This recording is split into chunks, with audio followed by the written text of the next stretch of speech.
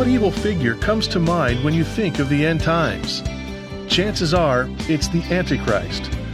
But that's just one of his names. Today on Turning Point, Dr. David Jeremiah reveals what else you should know about this mysterious figure who will unite the world in a pretense of good, but with an agenda of evil.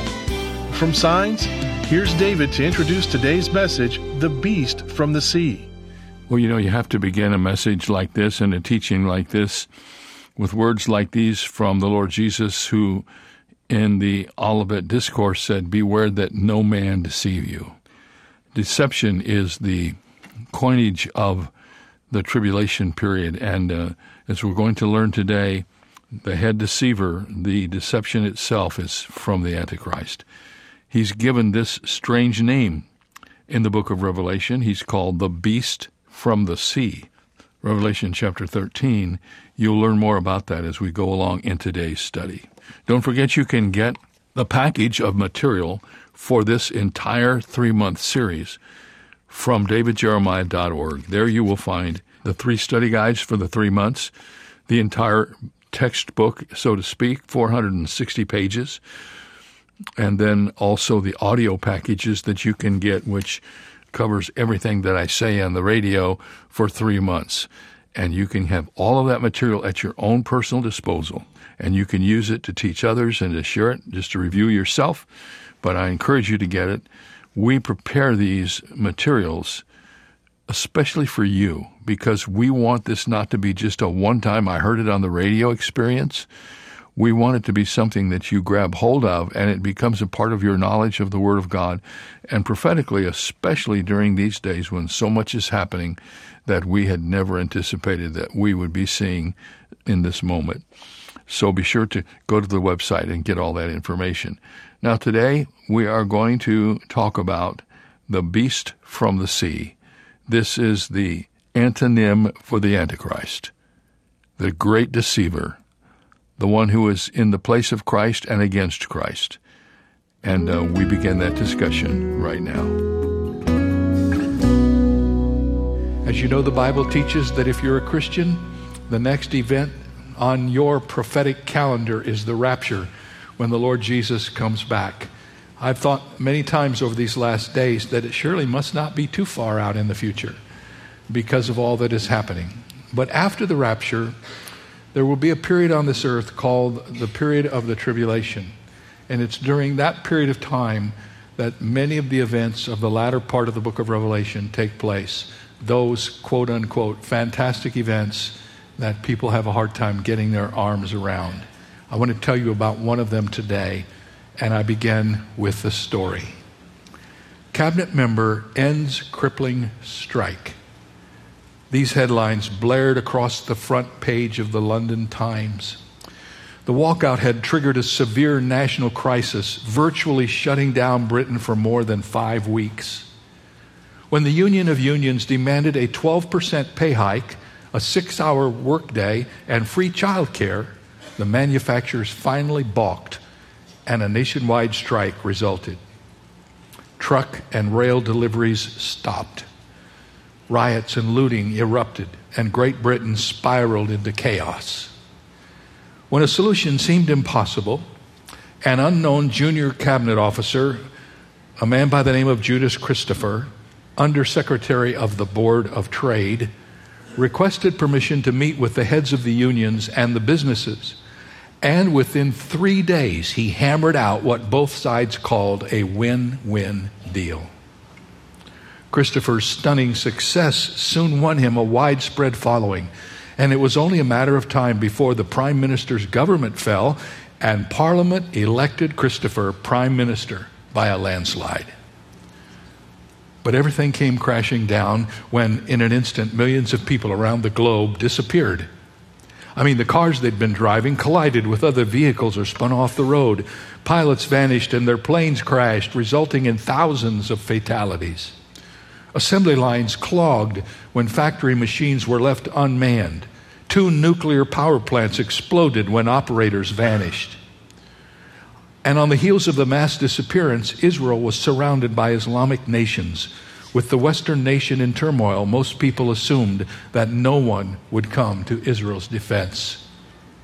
A major Middle Eastern war seemed inevitable, and pundits were convinced that this time Israel would not survive.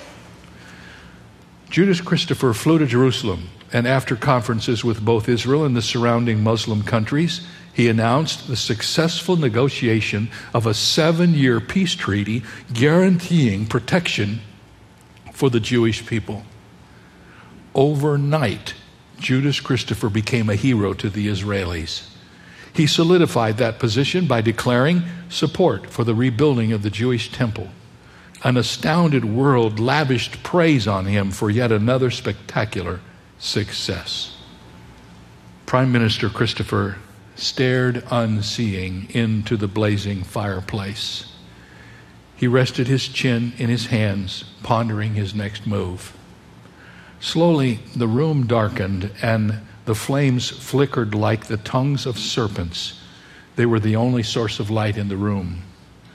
The blaze shot higher, and soon Christopher could make out an image within the flames, a vague but undeniable form of a man towering over him like a smoldering Goliath. The form and face were beautiful as an angel, but its features were twisted with agony. Christopher broke out into a cold sweat. The voice spoke deep and low. "I know what you want, Judas Christopher." The syllables seemed to come from the depths of the universe. "You want power. More power until you rule the entire civilized nations of the world, and I can give that power to you." "Who are you?" said Christopher. "Why are you offering this to me?" "I am the true prince of this world. All the kingdoms of the earth are mine, unwittingly forfeited to me by your primeval parents. You have long been my faithful servant, Judas Christopher, though you did not know it was I whom you served. Acknowledge me as your Lord, and I will fill your entire being with myself. I will be yours, and you will be mine." Judas Christopher said, "I accept." The words came quietly but fervently. The choice was much easier than he had anticipated. To refuse the one desire of his heart, that would be unthinkable. "It is done," the presence said. Within moments, the flames subsided, the darkness lifted, and Christopher found himself alone in the room once more. When the European nations held their next annual Congress, Christopher was the keynote speaker. His speech was magnificent, and the delegates responded with a long-standing ovation. Only minutes later, he stood on a balcony to address a huge crowd assembled on the pavilion outside the building.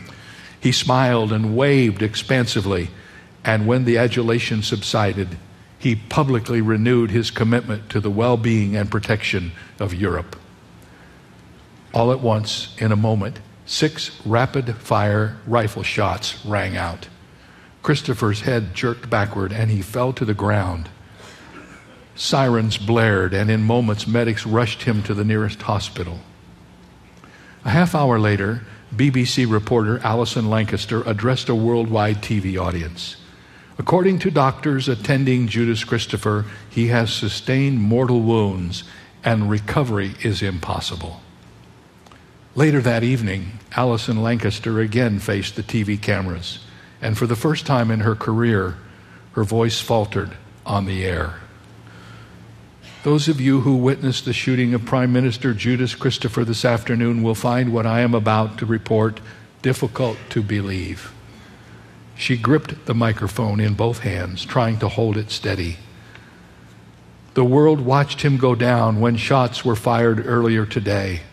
But a little after 5 o'clock, the Prime Minister opened his eyes, got out of his bed, and walked out of the hospital on his own accord. The Congress of the European Union was still in session, and the day after Judas Christopher's recovery, the leaders of the member nations met in secret.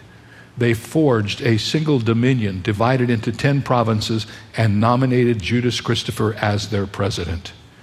His rivals, heads of 3 of the nations represented, resisted vigorously. but their delegations overrode them, and Christopher won the election by a wide margin. Judas Christopher, now president-elect of the powerful 10-nation empire of Europe, returned to his London office and called Archbishop Damon Deathrow. Deathrow was a high-ranking church leader who was widely known for his work to unite all of the world's religions. Christopher got right to the point. He said, "I have before me a golden opportunity, and you can be a part of it. With your widespread religious influence and my political skills, we can work together to accomplish great things. People need a worldwide government, and I can provide that. They also are ready for a worldwide religion, and you can provide that. Their need for gods to assuage their fear gives us a perfect opportunity to combine our efforts. Together we can create an irresistible force by which we can unite all people of the world as one. Will you join me in this quest?" Deathrow needed little persuasion. He accepted the offer and opened himself up to President Christopher's dark master. In the coming weeks, the Archbishop formulated his plans, which were ultimately designed to redirect the world's worship toward Judas Christopher.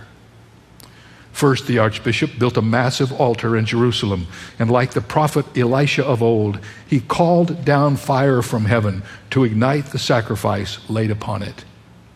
Next, he created an enormous statue of Judas Christopher and placed it in the Jewish temple. With thousands of people watching on site and billions more observing online and on TV, he called for the image to speak in Christopher's voice and demand that all humanity worship him alone. In response to these miracles, countless numbers of people around the globe turned to Christopher as their new God. Those who refused were hunted down and executed. President Christopher called Archbishop Deathrow into his office. He said, "All the nations we have taken over are in economic chaos." Deathrow responded, "We cannot solve the economic problem unless we manage all of the world's resources. That means we must track all trade to enforce equitable redistribution. And we can accomplish this by assigning to every person an individual number that enables him or her to participate in commerce of any kind. This means everything from international manufacturing and shipping to buying a loaf of bread at the local market." Well, that might address the economic problem, but what about the religious component? A condition for receiving that number will be a signed pledge to worship you and you only. We will devise a way to use the number to monitor their adherence to the pledge. If they don't worship you, what happens? Damon Deathrow chuckled. To paraphrase Thomas Hobbes, their lives will be nasty, brutal, and short. And that was the story. And I read that story, and I know that you're sitting there thinking, where in the world did he get all that stuff? Where did he come up with all that? Well, I got it all in one place. I got it right out of the book of Revelation. There's not very much that's not right according to the script, except a few names here and a few words to bring it into the present realm. So that you don't leave here thinking that I made this up, I want to show you where it is in the scripture. I'm going to give you a brief but really rapid tutorial on who this Judas Christopher guy is. As you know, that's the name we gave to the Antichrist, the world ruler who comes one day and takes over this world on behalf of his master, Satan. When the Antichrist descends on the global stage, the world will be waiting to receive him. Hard to believe? Not really.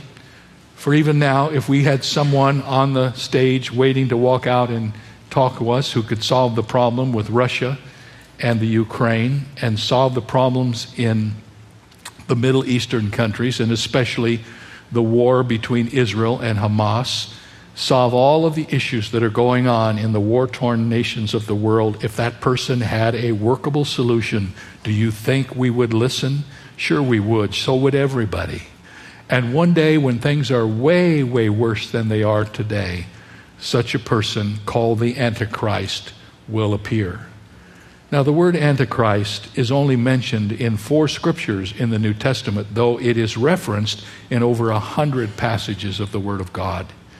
It is not possible to know the identity of this future ruler.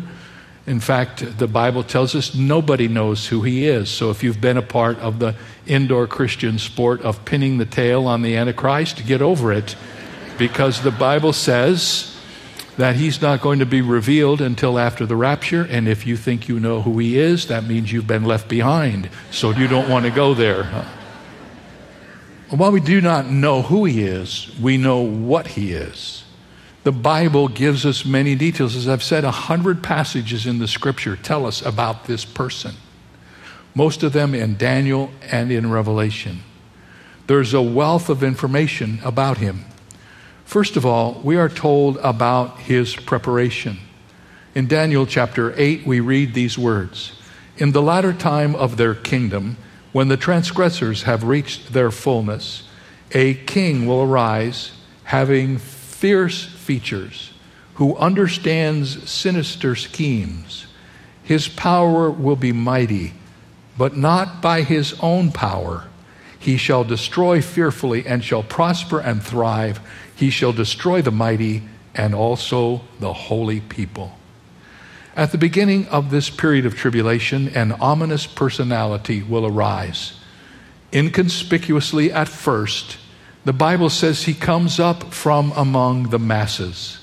Revelation 13:1 says, I saw a beast rising out of the sea, having 7 heads and 10 horns, and on his horns 10 crowns, and on his heads a blasphemous name. In the book of Revelation, wherever you see the word sea, S-E-A, it usually is not in reference to bodies of water, but rather large groups of human beings. That's where we get the term the sea of humanity. When you see that word in the book of Revelation, it's a reference to the sea of humanity. So this Antichrist arises out of the sea of humanity that is alive during this period of time. His preparation. Notice also his presentation. In 2 Thessalonians chapter 2, we read this about the Antichrist. Let no one deceive you by any means, for that day will not come unless the falling away comes first. And the man of sin, which is another name for the Antichrist, is revealed, the son of perdition, who opposes and exalts himself above all that is called God or that is worshipped, so that, now listen carefully, he sits as God in the temple of God, showing himself that he is God. For the mystery of lawlessness is already at work. Only he who now restrains will do so till he's taken out of the way, and then the lawless one will be revealed. Now, when Paul wrote to the Thessalonian churches, he gave us some important information. He said that the 7-year tribulation period during which the Antichrist will be revealed cannot happen until there is a falling away. Now, the word falling away appears only twice in the New Testament. In the other place, it's translated by the word forsaking. What Paul is saying is that before the tribulation period happens, there will be a forsaking of the traditional beliefs of the faith. That there will be a large moving away from what some people call religion, what we would call the faith. Now that comes as a surprise to many people because over our years as evangelical, we have heard people say that before Jesus comes back, there's going to be this mass revival and hundreds and thousands of people are going to come back to Jesus. And I wish I could tell you that that's true. I believe there will be many revivals before Jesus comes if he tarries. But there will not be a mass revival when many of the nations of the earth will come to Christ. In fact, the very opposite is true. Before Jesus Christ comes back, there will be a major falling away from the faith. It is only after the rapture, during the tribulation, that there is a great revival because of the 2 witnesses and the 144,000. Now, I would just stop for a moment and tell you that there is surely some evidence that this falling away is at least in its beginning stages. All of the statistics I read from George Barna and the other researchers tell me that we are barely holding our own as evangelicals. For instance, in the Southern Baptist Convention, which we are a part of, all of the numbers are very discouraging. There is a falling away from the faith. The Bible says there will be an apostasy. That's the word actually. The actual Greek word is apostasia in the Greek language. In his Olivet Discourse, Jesus talked about this. Here's what he said. Then many will be offended and will betray one another and will hate one another. And many false prophets will rise up and deceive many. And because lawlessness will abound, the love of many will grow cold. Now, the Bible also says that before this event called the tribulation can happen and the rapture which precedes it, there's one other thing that has to take place. The Bible says that the Antichrist cannot come until the restrainer is removed. That's what it says in the Thessalonian passage we read a few moments ago. Now, who is the restrainer? Well, the restrainer is none other than the Holy Spirit. He's the one who lives within each of us. The Bible says one day the restrainer is going to be removed. When will that happen? Well, when we leave, the restrainer leaves because he lives in us. The indwelling presence of the Holy Spirit will be taken from this earth when the rapture of the church occurs. Will the Holy Spirit be absent? No, but he will not be present in his powerful indwelling way. He will be like he was in the Old Testament, where periodically he will come upon people, but he will not be everywhere present. So listen to me now. One day, the Bible says the rapture is going to happen, and when the Christians go to heaven, the Holy Spirit is removed as he is now known from this earth. Can you imagine that if nothing else happened on planet Earth, what would take place in the cultures of our nations? Here in our nation, the one restraining influence that holds back all hell from breaking loose in our culture are godly men and women who stand in important places and say no. But one day they'll all be gone, and the Holy Spirit will be gone. The restrainer will be removed. Now the Bible says, when the restrainer is removed and the lawlessness and apostasy happens, then this one called the Antichrist will be revealed. Could the Antichrist be alive somewhere today? Absolutely. Because he's not going to be revealed as a child. He's going to be revealed as a grown-up. Since we believe the rapture could happen at any time, and if immediately after the rapture the Antichrist is revealed, he could be growing up someplace right now, probably in Europe, and in his preparation for that moment when he will walk out on the stage.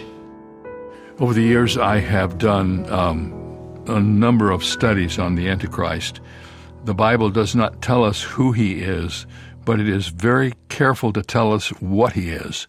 And when you read all of the information about him that's both in the book of Daniel, in the book of Revelation, and periodically mentioned a couple other places, you get a very, very clear picture of the most diabolical, clever person who ever walked on this earth, and what he can do and what he will do to deceive many, and then many will follow him to their own destruction.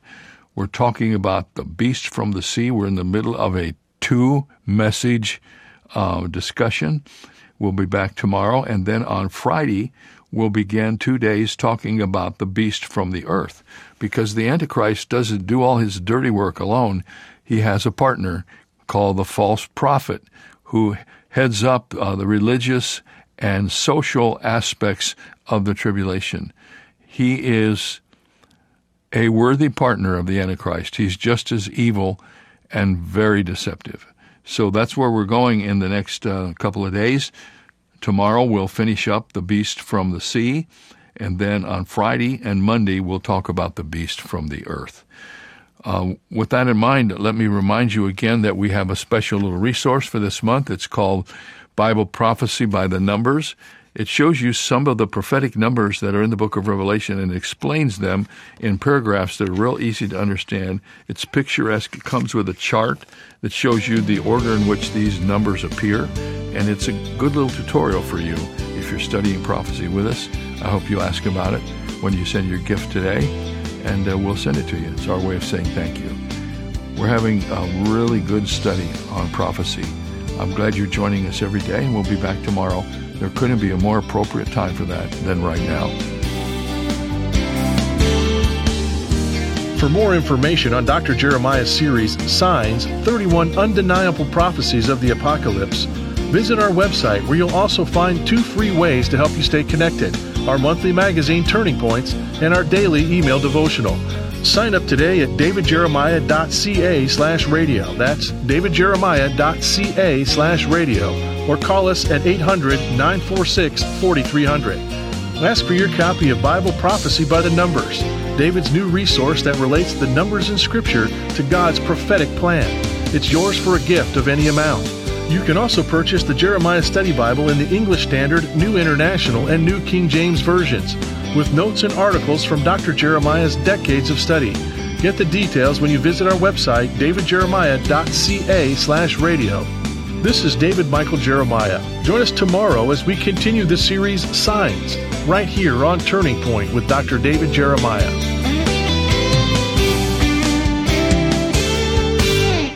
In all we do each day, Dr. David Jeremiah and Turning Point work to make a global impact for the kingdom of God. But we can't do it alone. That's where Bible Strong Partners come in. These loyal monthly supporters form the foundation of Turning Point, allowing Dr. Jeremiah to teach the whole counsel of God. Partnering with Turning Point enables you to share in the eternal impact of this ministry, leading people to Christ through our media and printed resources, multiplying Bible teaching broadcasts, presenting the gospel around the globe, and strengthening the saints. In appreciation for your partnership, Turning Point wants to provide you with exclusive monthly resources and study guides, member-only communications, an on-demand library of study content, and so much more. Are you ready to see what the Lord will do? Let's expect to change the world together. Go to davidjeremiah.ca/BibleStrong to become a Bible Strong partner today. That's davidjeremiah.ca/BibleStrong. Have you ever wondered what your legacy will be? The Jeremiah Legacy Society from Turning Point was created for friends of the ministry who feel called to partner with Dr. David Jeremiah to deliver the unchanging Word of God to future generations. We can ensure that the impact we have reaches beyond our days here on earth. Visit our website at davidjeremiahgift.org to learn more about how you can be a part of the Jeremiah Legacy Society. Legend has it that President Calvin Coolidge returned home from church one Sunday, and his wife asked him what the sermon was about. Coolidge, famous for his brevity, replied, "Sin." "What did the preacher say about it?" his wife asked. The president thought for a moment and said, "I gathered he was against it." Well, if you hear a sermon about sin and have to pause to gather what the preacher said about it, then you didn't hear a biblical sermon on sin. God's view of sin has always been the same. He is definitely against it, but has also provided a way to defeat it. This is David Jeremiah, encouraging you to get on the road to new life. Discover God's solution to sin on Route 66. Route 66, driving the word home. Log on to Route66Life.com and get your roadmap for life. That's Route66Life.com. Route 66. Start your journey home today.